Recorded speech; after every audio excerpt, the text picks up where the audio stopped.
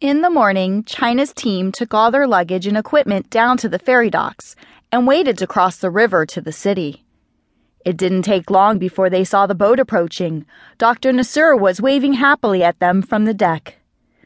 Ferry crew and attendants loaded their things onto the spacious flat vessel, and China carefully drove their jeep on board as well. When it was secure, she jumped down from the driver's seat and turned to hug her friend. "You're brown as a bean, Doctor," she said to Nasur. "Not enough sunscreen. And, as usual, I see you are not wearing your hat." "China," he replied, smiling widely. "Hats are for tourists.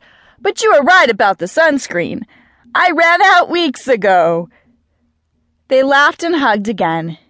As China was introducing Nasir to the rest of her team, the ferry was launched and they began their trip towards Luxor. From the river, they could see the well-preserved ruins of the temple and the palace, but the modern buildings that housed the many businesses and residents that kept the metropolis buzzing dominated the background. It was a stunning contrast, but strangely, the old and the new fit neatly together, neither one crowding in on the other.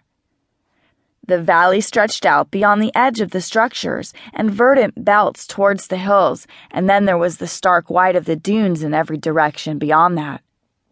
"How long is the ferry ride, Nasur?" China asked. "It will be about 45 minutes to get across, China," he replied.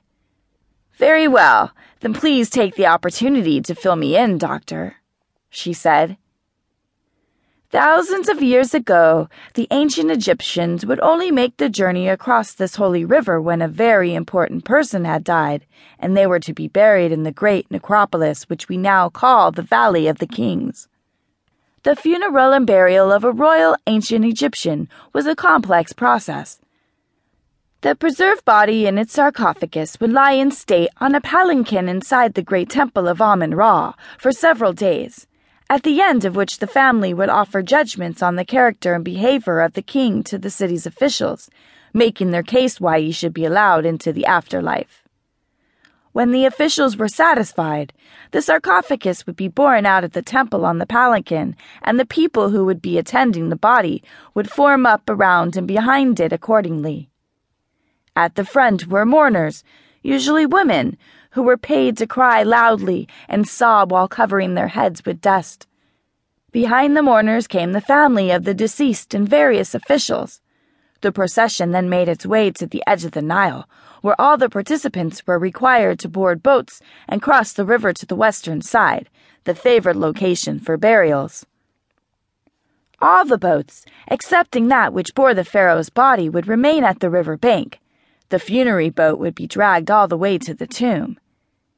It would have been shaped somewhat like a barge, over 100 feet long and weighing as much as 45 tons. To navigate the Nile in one of these required 12 oarsmen, 6 on each side. When a pharaoh was buried, ancient Egyptians believed he would need a boat in the afterlife, so they buried at least one funeral boat either inside or near the tomb. Having crossed, relatives were positioned at either end of the barge, which was usually drawn by oxen, with 2 of the female relatives or priestesses acting the roles of goddesses, Isis and Nephthys.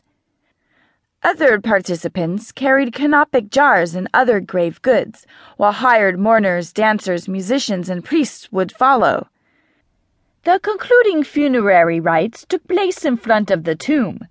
The mummy was raised upright for the opening of the mouth ceremony. This was an elaborate ritual performed by priests, so the dead person could use all their senses in the afterlife. The practices involved in this ceremony included purification, anointing, and the reciting of prayers and spells, as well as touching the mummy with ritual objects to restore the senses.